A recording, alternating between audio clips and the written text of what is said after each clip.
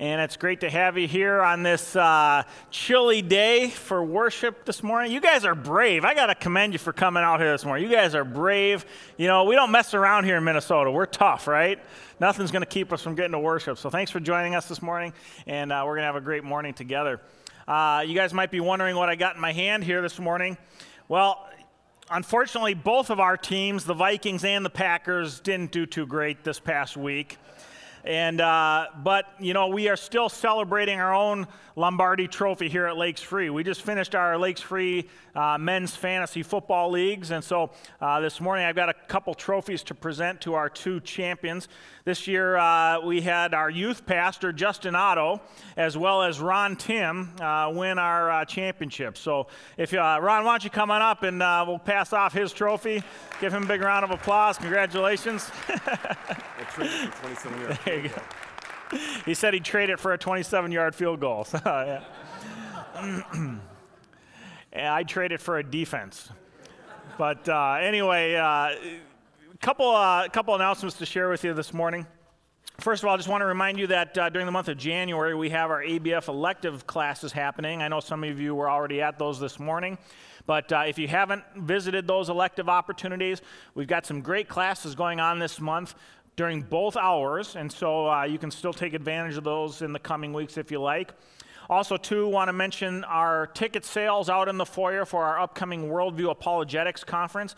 We have a really awesome conference coming here to Lakes Free the end of February. We're bringing in three just top-notch Christian apologists, defenders of the Christian faith, who are going to be talking about a whole host of just really awesome, relevant issues, why we can believe what we believe as Christians. David Wheaton, who's a former professional tennis player, he now has a ministry called The Christian Worldview. He's on a national radio show, broadcast all over the country. He's going to be here with us. He's actually going to broadcast his radio show from our church sanctuary Saturday morning, so we're going to be able to be a part of that. And then Charlie Campbell is the president of a ministry in California, Always Be Ready.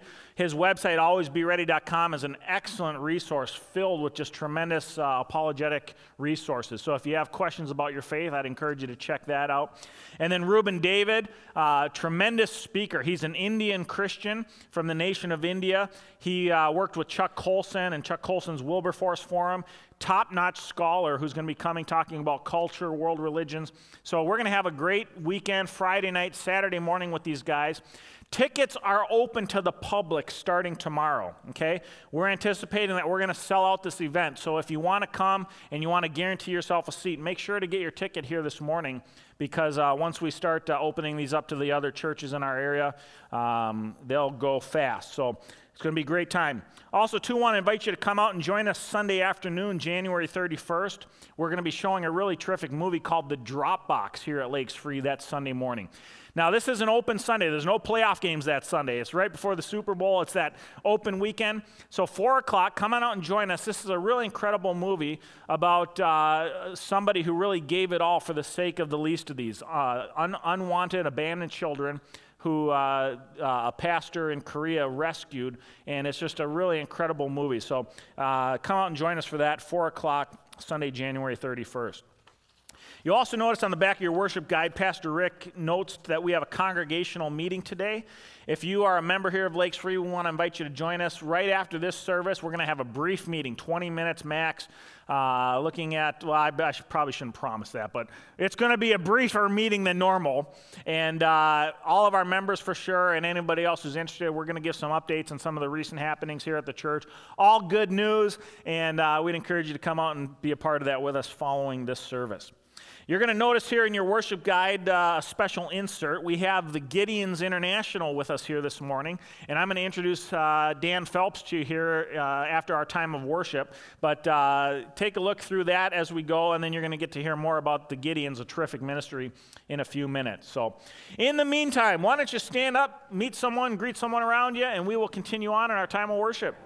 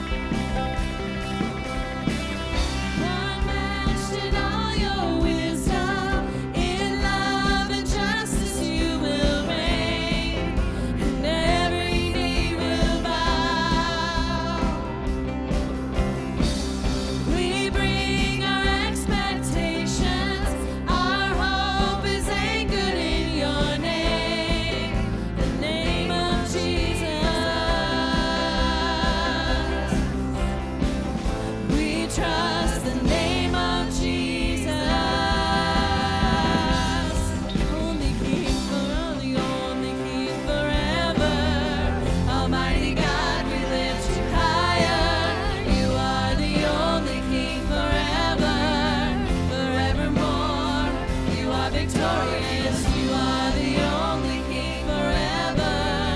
Almighty God, we lift you higher.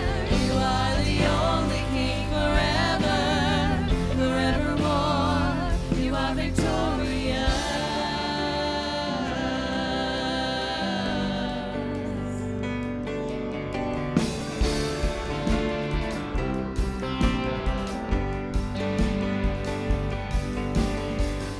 We lift our banner high. We lift the name of Jesus. From age to age you reign. Your kingdom has no end. We lift our banner high. We lift the name of Jesus. From age to age you reign. Your kingdom has no end. You are the only King forever. Almighty God, we lift you higher. You are the only King forever, forevermore. You are victorious. You are the only King forever. Almighty God, we lift you higher. You are the only King forever, forevermore. You are victorious.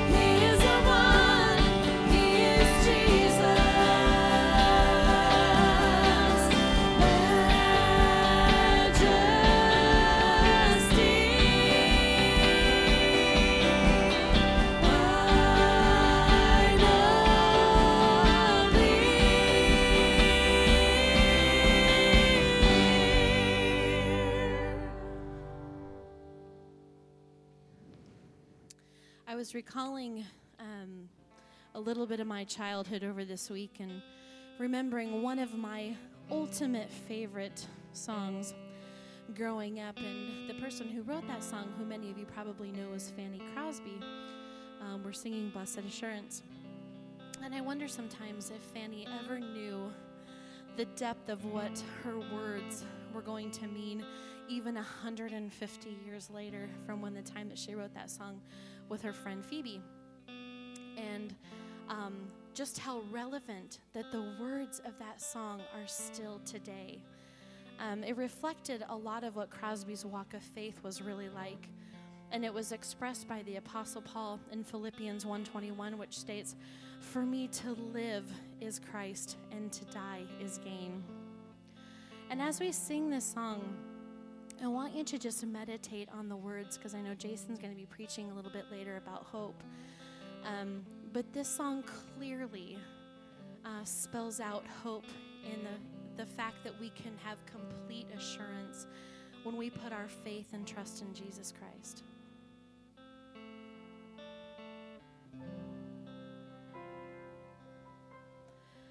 Blessed assurance, Jesus is mine. Oh, what a foretaste of glory divine, heir of salvation, purchase of God.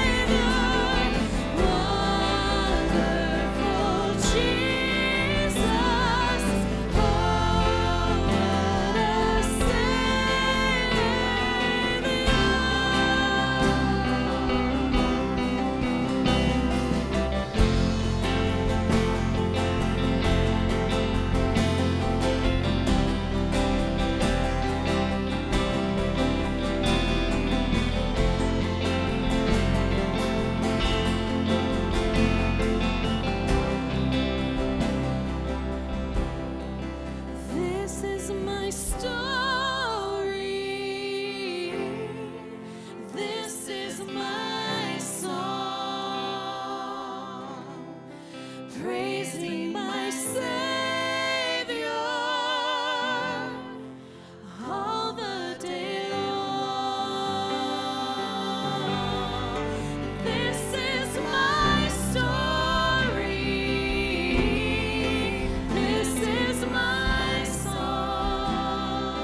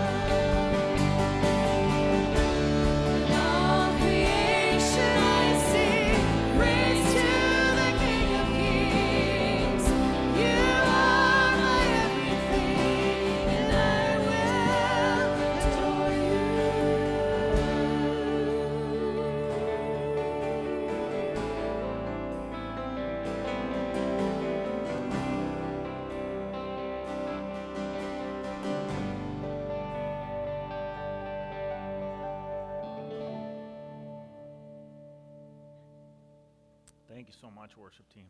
You may be seated. As I mentioned earlier this morning, we've got a special guest with us today.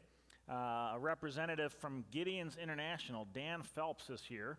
And we are privileged to have Dan with us. The Gideons are a tremendous ministry distributing Bibles all over the world. And I'm not going to steal all of his thunder. I could talk about the Gideons all day. I'm a big fan of the Gideons. But Dan, why don't you tell us about your ministry? And let's give Dan a big, warm Lakes Free welcome this morning. Thank you, Pastor. You know, I think I've been a Gideon for about 25 to 27 years. The first testimony that I ever shared in a church service like this was from a missionary to the Philippines. And the missionary had written to say that when he went to the field, he would come to a home to share the gospel with the people there. And they would say, wait a minute, and they would go back into their house, and they'd come out holding a Gideon New Testament that had been placed there. And it had made his work so much easier because he had a basis of faith to begin with. I was going to share with you 25 years ago, or I'm sorry, more than 100 years ago, the first Bibles were placed in a hotel in Superior, Montana. Today, the USA needs the Word of God more than ever, because every 2 of every 3 people you meet on the street does not know Jesus Christ as their personal Savior. Let's see here, I gotta find my note. I always use a crib sheet for some of this stuff, and it's not always helpful. There are Gideon Bibles being placed in schools and colleges, hospitals and medical facilities, jails and prisons, to the military, to fire and police, and of course in hotels and motels. Another testimony from the Philippines was probably from about 2000.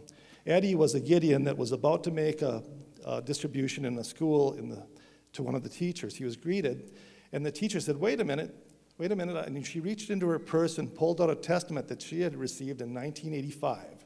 And this testament was badly beaten up, worn. You could tell it had been used countless times to witness for Christ. And many souls had come to a saving knowledge of Jesus because of that. And so, yes, she was excited to let the Gideons come in and make that distribution to the students in the Philippines. Today, I want to take you to the Philippines to see how the work is going forward today in the Philippines.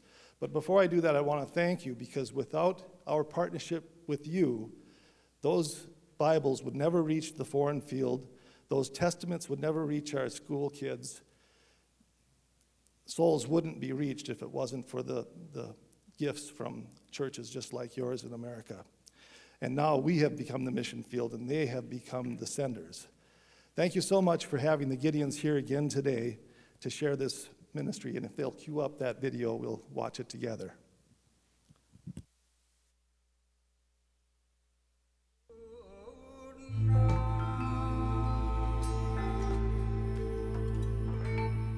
God is so good.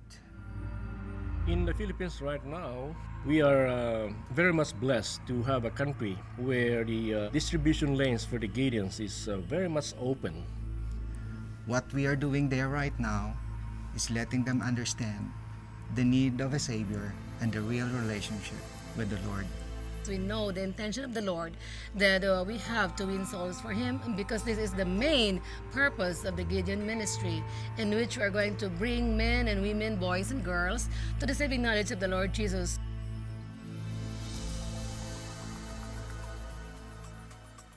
My country is really doing great that aspect as witnessing and going forward to distribute God's Word.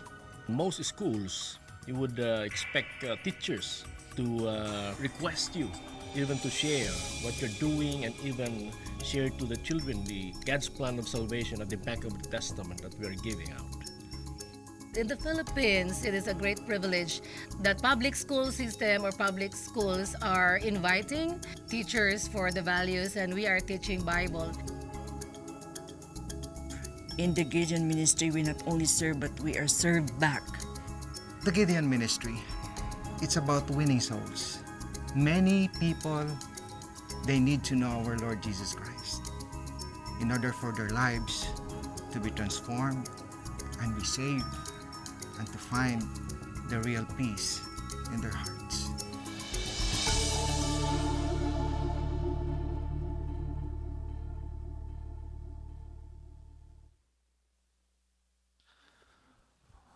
Dan, we want to thank you and all the other members of the Gideons. We have a number of them here in our church, and we appreciate the ministry you have in helping to get the Word of God out to people all over, not only in our community, but really all over the world. So thanks for being with us. This morning, you may have seen we have an insert in your worship guide. You can read more there about the Gideons if you want more information. There's also an envelope in that bulletin with, if you'd like to send a donation to the Gideons, you can do that. We're also going to be having an exit offering here this morning on our way out after the service today. So if you'd like to leave a special gift here today for the Gideons, our ushers will be at the back door at the end of our service. So this morning, we're going to continue now with our regular church offering. So I'm going to invite our ushers to come forward in a minute to receive that. And if you would, why don't you join me? Let's bow our head in a word of prayer, ask a blessing on the offering and the Gideons, and then our message here in a few minutes. So let's pray. Heavenly Father, we're just grateful for the chance to have a friend like Dan and the Gideons here with us this morning, and we just pray that you would continue to bless that ministry. We thank you, Lord, for the millions of Bibles that have been passed out all over the world through the Gideons, and we just want to thank you, God, for doing a great work through them. And I just pray, Lord, that you might inspire some of us here today to participate in that work by giving to that ministry here. And we just are grateful, Lord, for the chance to help advance the Word of God throughout the world. Lord, we also want to thank you for the great things happening here at our church and the many ways that you've blessed us. We thank you, Jesus, for your faithfulness to us and the good things happening here ministry-wise, the lives that are being touched and discipleship that's taking place from all ages, children through adults. And so, Lord, we're just grateful to be your servants here in this community. And this morning, as we bring our offerings to you, Lord, we do this with thanksgiving. We do this with gratefulness. And we just entrust, Lord, that we entrust these gifts to you and ask that you would use them to help advance the name of Jesus and the message of the gospel here in our own community and all over the world. Lord, as we open up your word here in a few minutes, I just pray that you would illuminate the scriptures for us today, and that your Holy Spirit would speak to us, Lord, that you would inspire the words that I share with my friends and give us new insights, Lord, into who you are and what is just so special and remarkable about Jesus Christ. And I thank you, Lord, for this study in Hebrews that we've been in. And I just really pray, God, that today we might even just begin to scratch the surface of the depths of the full knowledge of who you are, and that we might leave here today inspired with a grander vision of our great King and priest, Jesus Christ. So we commit the rest of this time to you now, and we pray these things in Jesus' name. Amen.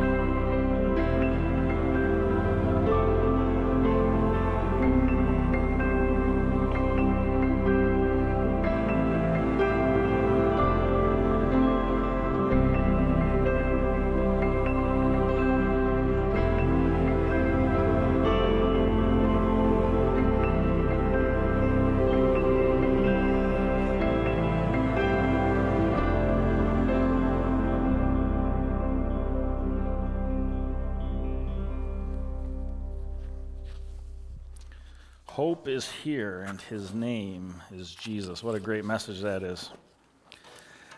Let me ask you a question this morning. How many of you have ever been to the Grand Canyon? Let's see a show of hands. Have you been to the Grand Canyon? We got a picture of it here on the screen this morning.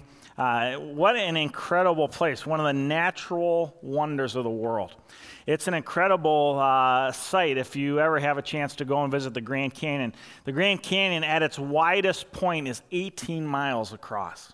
Absolutely incredible. Now, I want to get you to imagine with me this morning that, let's say that after our service, Pastor Rick says, you know what, at our business meeting today, he says, you know, we're going to go on a church field trip together to visit the Grand Canyon out in Arizona. That'd be pretty cool, huh? Especially on a day like today when it's freezing outside. I'd sign up for that trip. Well, Pastor Rick decided, hey, we're going to take you out to the Grand Canyon in Arizona, and we're going to go on a church trip. And so we head out there together, and we are standing there on the edge, the rim of the Grand Canyon, overlooking this incredible scene. And as we're staring there, admiring the view, Pastor Rick, he says, hey, I got a great idea. Let's see who can jump the farthest across the Grand Canyon. And we're all kind of thinking, I don't know if that's such a great idea. Pastor Rick, no, we can do this. Let's do this. It'll be fun. We'll have a blast. And so we're like, well, how about you go first, Pastor Rick? And so Pastor Rick, he goes, all right, well, I'm going to go first. So he steps back a few feet, and he gets a running start, and he's going to go for this. And so he goes, and he jumps off the ledge, and he goes flying 10 feet out over the canyon. 10 feet. And all of a sudden, splash, he's in the Colorado River. And now I'm about 20 years younger than Pastor Rick, and I'm thinking, all right, I can top that 10 feet, come on. And so I go and I step back and I get myself a running start, and I go running off the edge, and I go flying, and I jump, and I go sailing, and I soared past Pastor Rick's 10-foot mark. I went 15 feet until my momentum stopped, and I'm in the Colorado River. Well, we got a bunch of, young bucks here at our church, and strong, athletic guys, and I'm thinking like Jackson Tim, right? So Jackson Tim, he says, you know what, Pastor Jason, I could beat that 15 feet. That's easy. And so Jackson, he steps back, and he gets a running start, and Jackson, he goes flying off the edge of that canyon. He goes sailing out, and he soars past Pastor Rick. He soars past my mark. He goes 18 feet until he's swimming in the Colorado River. Friends, the Bible tells us in Romans 3:23 that all have sinned and fall short of the glory of God. Have you ever thought about what that means, to fall short of the glory of God? The Bible tells us that God's standard of righteousness is infinitely wider than the Grand Canyon. What is righteousness? Righteousness is simply goodness that's good enough for God. Goodness that's good enough for God. And the Bible tells us that God's standard of righteousness is infinitely wider than the Grand Canyon. All have sinned and fall short of the glory of God. So here's the question. If you're going to try to make that jump and cross that chasm between us and our fallen, sinful nature, Romans 3:10 says there's no one righteous, not one. Isaiah 46:6 says all of our righteous acts are like filthy rags in the eyes of a holy God. So the question is, how are you going to cross that chasm between us and our fallen sinfulness and God in his perfect righteousness? On what basis are you going to try to make that jump? Your good works? Your sacrifices? Your rituals? Your money? I mean, what are you going to do that's good enough to earn the right to stand in the presence of a holy God? See, this is our fundamental problem. And the reality is, friends, if we try to make that jump on our own righteousness, our own good works, our own sacrifices, our own rituals, the money we give, whatever we try to base our jump in, we're all going to fall short. And friends, I tell you what, it doesn't matter if I can jump farther than you or if she can jump farther than me. It doesn't matter, because at the end of the day, God in his infinite righteousness, all of our jumps fall woefully short of God's perfect, righteous, holy standards. This is the fundamental problem that all of us face. The problem of access to God. How do we, as fallen, sinful beings, come into the presence of a holy Creator God? How do we bridge that chasm? How do we make that jump? This is the fundamental problem that people throughout history have been wrestling with. And this is the fundamental issue that we are addressing here last week and this week here in Hebrews chapter 7. The author of Hebrews chapter 7 is arguing that there's no way that any of us can make that jump. But the good news, friends, the good news of the gospel that we see revealed here in Hebrews chapter 7 is that God has provided someone who's made that jump for us. We don't have to make that jump. Jesus Christ, the perfect sacrifice, the perfect priest king, came and he made that jump on our behalf. He bridged that chasm. He crossed that span. He provided us perfect access to come into a relationship with our Creator God. And this is the argument of Hebrews chapter 7. If you remember last week, we talked about some of the background of this passage. And if you recall, I shared how the book of Hebrews was really written to Jewish Christians, Hebrew Christians, Hebrews, Jews, who had put their trust in Jesus as the Messiah. But see, 30-some years had gone by between Jesus' resurrection and ascension, and over that span of 30 years, these Hebrew Christians had begun experiencing persecution, and some of them had begun wavering in their faith. They started wondering, have we really put our hope in the right guy? Is Jesus really a sure and secure and stable source of salvation? Or maybe we jumped the gun on this one and we left the Old Testament religious system a little bit too soon. And so some of these Hebrew Christians, it wasn't that they wanted to turn their back on Jesus, but they thought maybe we should do some of that Old Testament temple stuff just to be safe. Right? We can still believe in Jesus, but maybe we should go and see the priest once in a while, and maybe we should go offer a sacrifice occasionally, and we'll do some of that Old Testament religious stuff just to cover all of our bases and make sure we're all good to go. Because they started questioning, was Jesus really enough? And this is the whole point of the author of Hebrews' argument in chapter 7, is he wants these Hebrew Christians to recognize, no, don't go back. Jesus is enough. Jesus is sufficient, and he's better than any religious system. Don't go back to that stuff. Trust in Jesus. And if you recall last week, we began to see this author of Hebrews begin to deal with the question of the priesthood, right? The Jewish people, they thought they needed a priest because the priest provided access between them and God. The priest was the mediator between them and God. And so they started thinking, well, Jesus is gone now. Maybe we need to go to the priest because Jesus is gone. Who's our priest? Who's providing access, right? And so the author of Hebrews last week we began to look at argued that no, in Jesus, God has provided the perfect priest, an ultimate priest, a priest king in the order of Melchizedek, Jesus Christ. He argued there's a better priesthood than the Old Testament Levitical priestly system. There's a better priesthood that supersedes that, a priesthood in the order of Melchizedek. Now today, the author of Hebrews is going to continue his argument, making the case that Jesus is better than the Old Testament religious system that these Jewish Christians had left behind. And he's going to argue today that in Jesus, we have something so much better than religion. In Jesus, we have a better hope. And he's better than religion. Why would you settle for any religion when you can put your hope in Jesus Christ?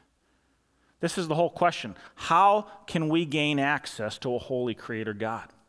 And this is what the author of Hebrews is going to address today. We're going to be looking at Hebrews chapter 7, verses 11 through 28.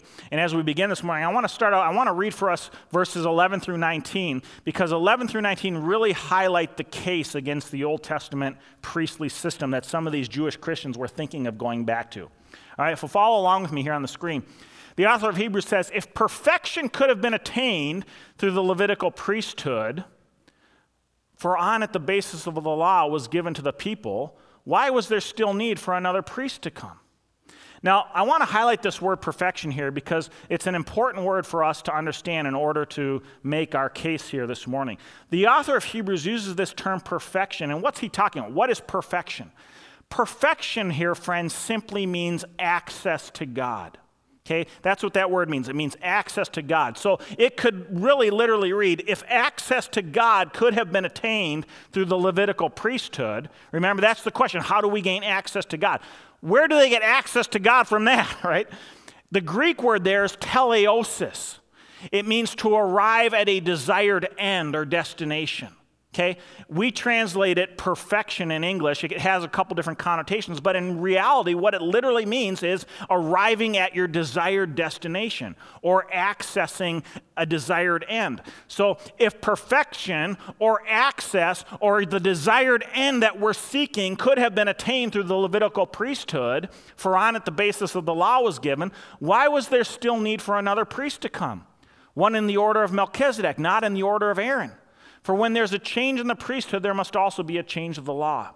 He of whom these things are said belonged to a different tribe, and no one from that tribe has ever served at the altar. For it is clear that our Lord descended from Judah, and in regard to that tribe, Moses said nothing about priests. Remember, we talked about all that last week. The Jews were saying, wait, the priests were supposed to be from the tribe of Levi. Jesus was from the tribe of Judah. Maybe he wasn't sufficient, right? And again, he argued last week, there's a better priesthood, the Melchizedek priesthood. It doesn't matter that he wasn't from the tribe of Levi. That's what he's pointing out again. What we have said is even more clear if another priest like Melchizedek appears. One who has become a priest not on the basis of a regulation as to his ancestry, but on the basis of the power of an indestructible life. For it is declared, you are a priest forever in the order of Melchizedek. The former regulation is set aside because it was weak and useless. For the law made nothing perfect. There's that word again. The law never provided access to God. It made nothing perfect. And a better hope is introduced by which we draw near to God. This is an indicting argument, friends, against the Old Testament religious system of the Jews. The author of Hebrews here ends these verses by saying that the Old Testament religious system didn't work. He says it was weak and useless. Friends, them's fighting words. Your religion, that thing you're putting your hope in to gain access to God, your religion is weak and useless. Can you imagine walking up to a Muslim today and telling them, hey, your religion is weak and useless? Or a Buddhist or a Hindu or a Jewish person or a Catholic person or a person from any church background that is putting their trust in their church and their religion over a relationship with Jesus Christ. Can you imagine going up to anyone and saying, your religion is weak and it's useless? Those are fighting words. But friends, the reality is religion is weak and useless. Religion can't do anything for you. And it doesn't matter what religion you're talking. If you're talking a religion in the vein of Christianity or a religion like Buddhism or Hinduism or Islam or the New Age movement, any other source of works or effort or self-righteousness that we perform to try to earn the right to access God falls pitifully short because God's righteousness is the standard. And in his perfection and in his holiness, there is nothing that we could ever do of our own works or effort to bridge that chasm between us and God. And so the author of Hebrews here, he just simply says it like it is to these Jewish people. He says, you want to go back to that? That is weak and it's useless. It's not going to do you any good. Why would you go back to that? And his argument here is that it was weak and useless because, number one, it was only a temporary system. You see, God never intended the Old Testament Levitical religious system to be a permanent system for accessing God. It was always intended to be temporary. The priests were finite. They were fallible human beings like you and I. They lived, they served, they died, and then they needed to be replaced. They were finite. They were temporary. The religious sacrifices were finite and temporary. They were just animals. And an animal, their blood can never fully atone for human blood. It was just a temporary sacrifice, a temporary covering. And so the author of Hebrews says these things, they were weak and they were useless. They did nothing for us to provide access to God. Your religion, friends, okay, you need to understand this. If you're trusting in any religious system today other than a relationship with Jesus Christ, if you think you can do enough good stuff, if you think you can be righteous enough through your serving and the money you give and the kind deeds you do for old ladies crossing the street, right? All of that, great, do that stuff, but it's not going to have any value for you when it comes to crossing that chasm between you and God, because the standard is not your good works. The standard is God and His righteousness. So how are you going to cross that bridge? How are you going to meet that standard? See, the author of Hebrews here wanted these Jewish Christians to recognize that there is something better than religion and something better than the Old Testament religious works that they had been engaged in, that they had putting their trust in, their hope in to gain access to God. There was something better. And that something that he points out to them, friends, is actually a someone. It is Jesus Christ who provides true and full access to God. The author of Hebrews wants these Jewish Christians to recognize that Jesus is better than religion. There's nothing worth going back to in that Old Testament religious system. And he argues here that Jesus is a better hope. Jesus is a better hope. Sounds kind of like a Star Wars movie title, right? Jesus, the better hope, right? But he is. He's a better hope. He offers something so much better than religion. And what we're going to look at here this morning is we're going to see that the author of Hebrews, inspired by the Holy Spirit, in the remainder of our passage, highlights 3 reasons why Jesus is a better hope. And friends, I'm telling you, this passage is so rich. I mean, like, as I was studying this week, it's like, how do you talk about this in 30 minutes? We could spend weeks talking about this passage because it's so rich. But what we're going to see today is the author of Hebrews says there's a better hope, and that hope is Jesus Christ, and here's why he's better. Because number 1, he's a permanent priest. Number 2, he's a powerful priest. And number 3, he's a promised priest. We're going to look at these 3 arguments this morning. Jesus is a better hope. Number 1, the author of Hebrews says he's better because, number 1, he's a permanent priest. He lives. He's a living priest. Take a look at these verses, Hebrews 7, 16, and 24. And what we have said is even more clear if another priest like Melchizedek appears, one who has become a priest not on the basis of a regulation as to his ancestry, but on the basis of an indestructible life. Friends, the basis of Jesus' priesthood is that he came, he lived, he was sacrificed, but he conquered the grave. His priesthood is based on an indestructible life. They couldn't hold him. They couldn't kill him. They couldn't stop him because he lives. There have been many of those priests since death prevented them from continuing in office. But because Jesus lives forever, he has a permanent priesthood. Jesus is a permanent priest because he lives. Friends, Jesus proved his superiority through the power of an indestructible life. Death could not hold him. The grave could not contain him. Jesus lives forever as our eternal priest king. And because of this, Jesus is better. The priests of the Old Testament system, they were finite human beings. They lived, they served, they died, and then they needed to be replaced over and over again. Josephus, the first century Roman historian, he reports that there were actually 83 high priests in the Jewish religion from the time of Aaron until the time of the destruction of the temple in 70 AD.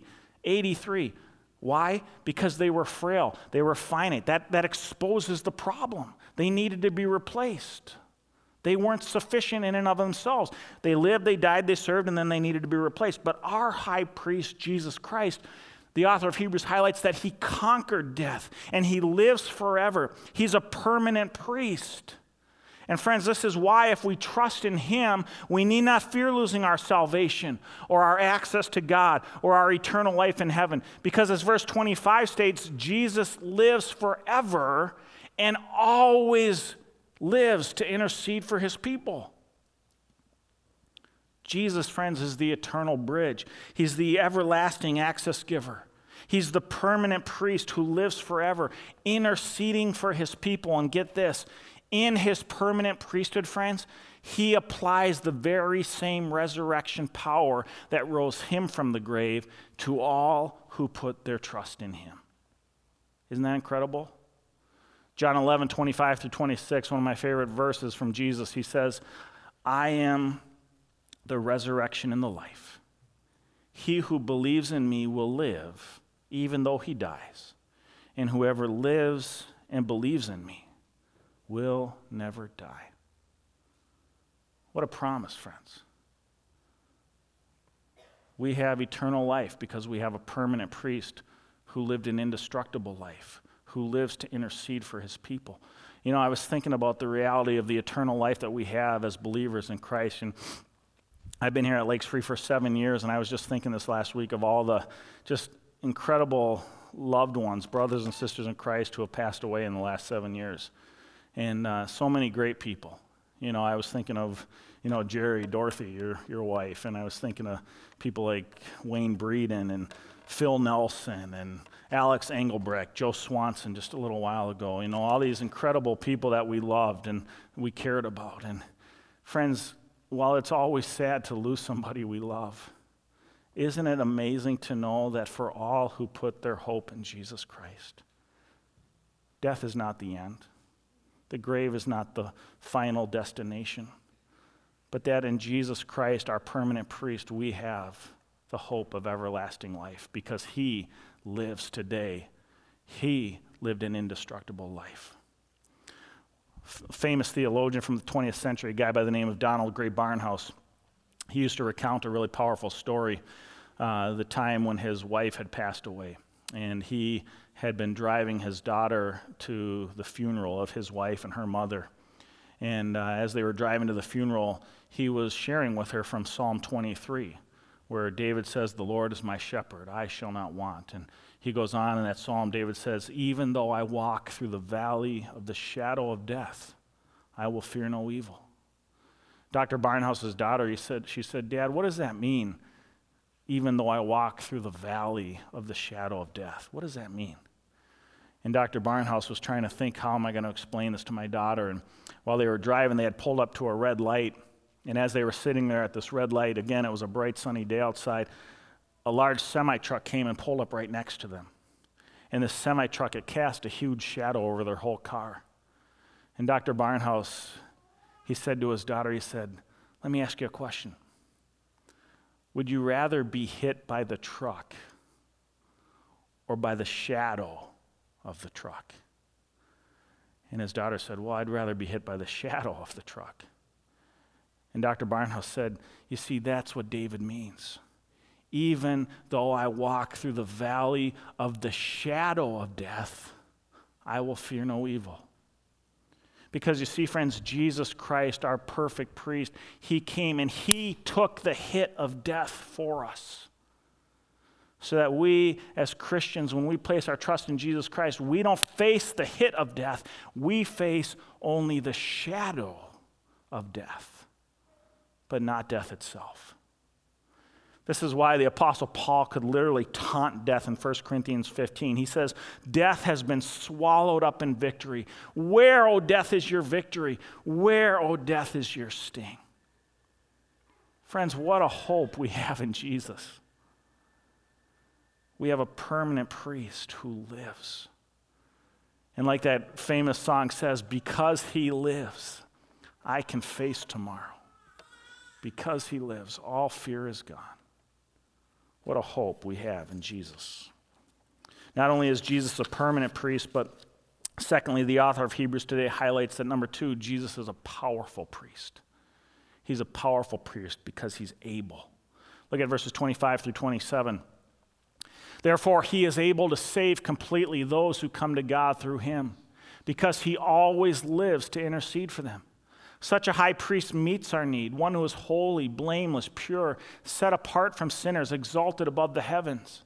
Unlike the other high priests, he doesn't need to offer sacrifices day after day, first for his own sins and then for the sins of the people. He sacrificed for their sins once for all when he offered himself. Friends, as we saw earlier, the Old Testament religious system was weak and useless.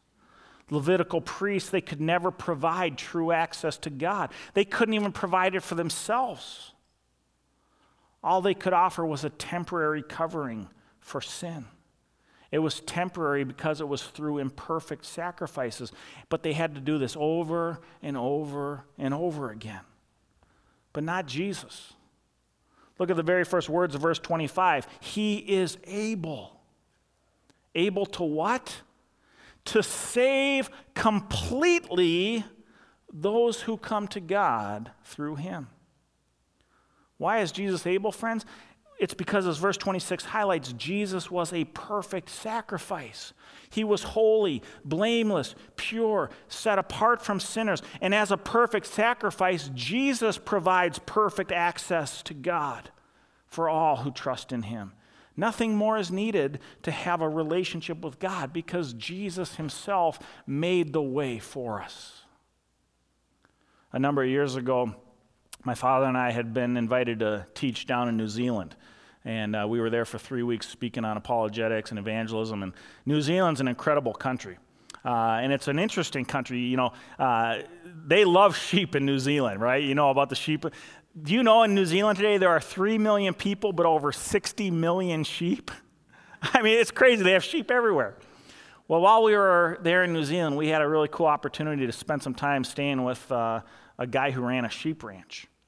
And while we were there visiting this man at his sheep ranch, he told us a really interesting story. He said, you know, sometimes when the mother ewes are giving birth to the baby lambs, sometimes one of the mother ewes will die while giving birth to a lamb. That lamb will be orphaned.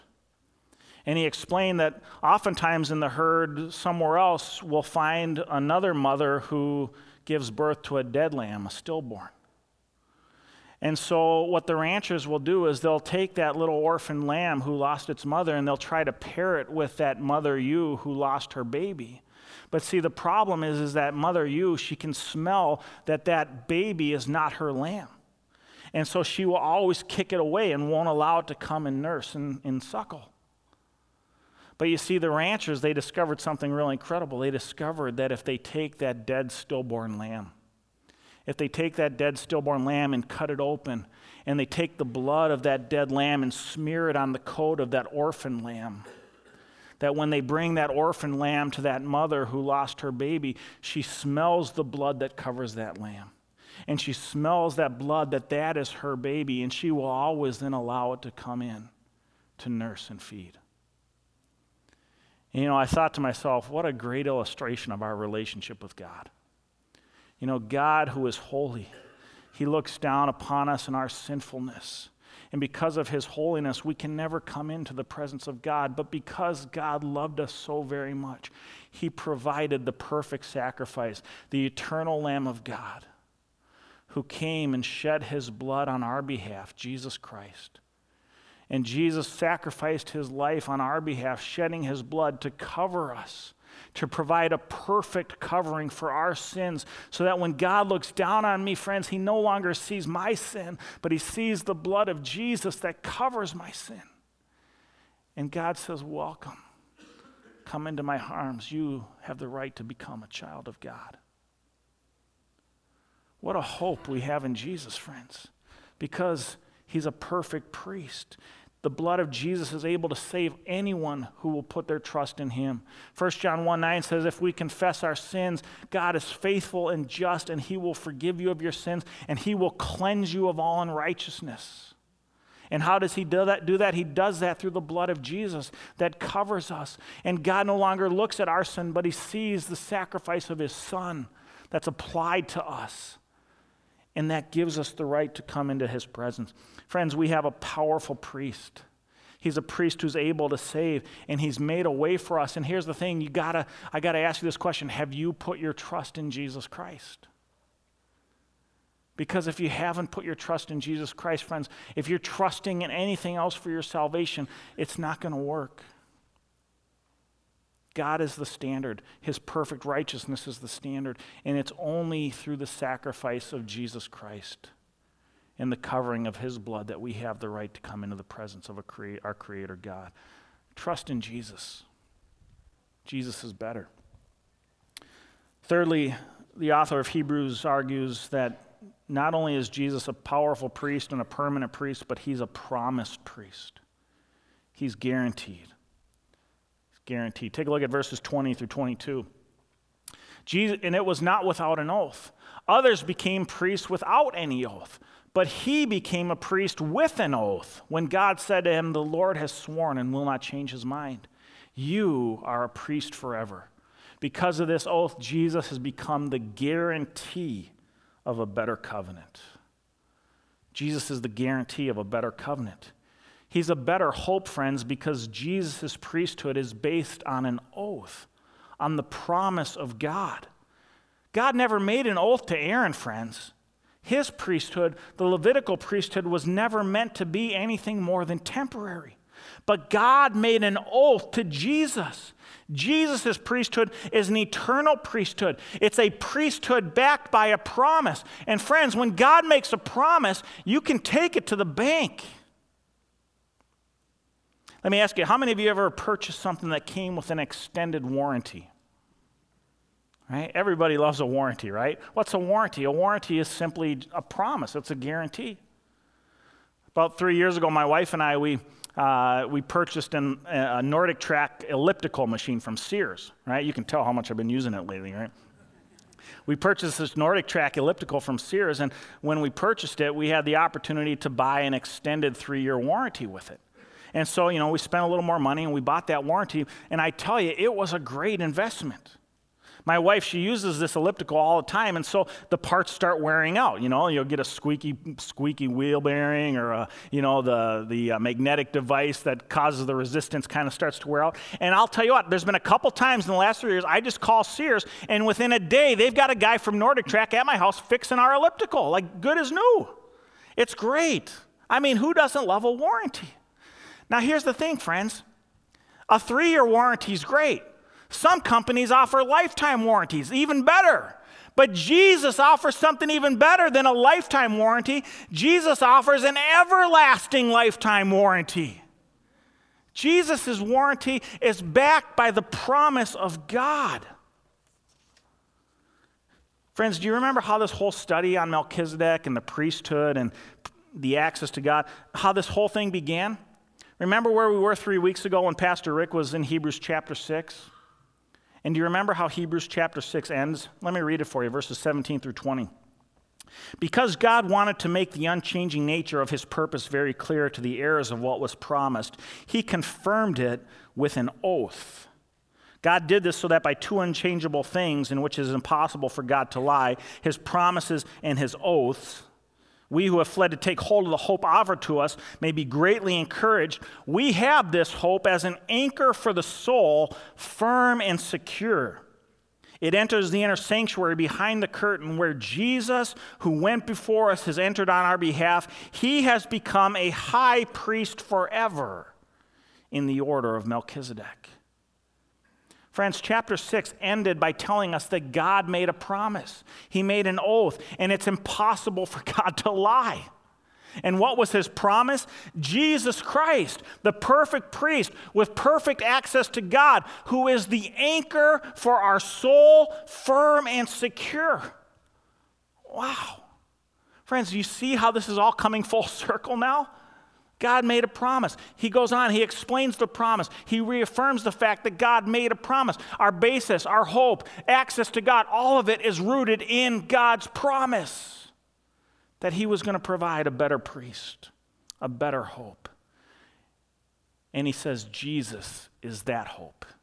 He's the anchor for our soul. What a picture, the anchor of our soul, firm and secure. This week I was driving up on Highway 8, and I turned the corner and I pulled up behind a car that had a bumper sticker on it. And I'd seen this phrase a million times, but I thought, that's it right there. That's my whole sermon. The bumper sticker read, "No Jesus, no peace. No Jesus, no peace. That's it right there. I could have told you that half hour ago. We could have gone home, right? That's the whole point of the argument of the author of Hebrews in chapter 7. You want peace? You want peace with God? You want access to God? If you don't know Jesus, friends, you're never going to have that peace. Know Jesus, no peace. Know Jesus, and you'll know peace. Righteousness always comes through Jesus Christ. Peace comes through righteousness, which comes through Jesus Christ. You know Jesus, you'll know peace. And I hope you know Jesus, friends, because he's a permanent priest, and he's a powerful priest, and he's a priest who's backed by the promise of God. And there's nothing better than Jesus Christ. Let me close in a word of prayer.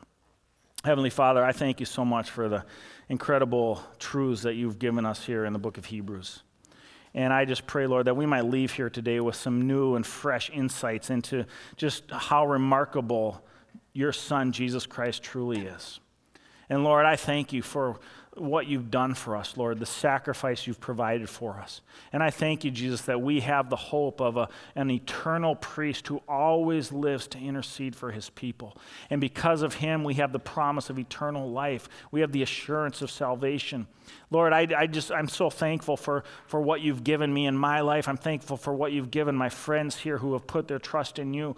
And Lord, I just pray if there is anybody here this morning who hasn't yet put their trust in you, maybe they're still trusting in some religion or some church they belong to or the good works they've performed. Lord, I pray that you would convict them right here and right now and help them to see that those works of righteousness are worthless, that they can't do anything to save us. And that it's only by the blood of Jesus and receiving the gift of salvation through Jesus Christ by faith that we have access to God. Lord, I pray if there's anybody here this morning who needs to receive that gift, maybe for the first time, that they might just say a simple prayer and invite you into their heart and acknowledge their need for a Savior. And that even today they might know for the very first time that they are a child of God, that their salvation is firm and secure because you are the anchor of our soul. Thank you, Jesus, for these powerful words in the book of Hebrews. In your name we pray. Amen. Let me leave you with this benediction from Romans chapter 15. And now may the God of hope fill you with all joy and peace as you trust in him, so that you may overflow with hope by the power of the Holy Spirit. Amen.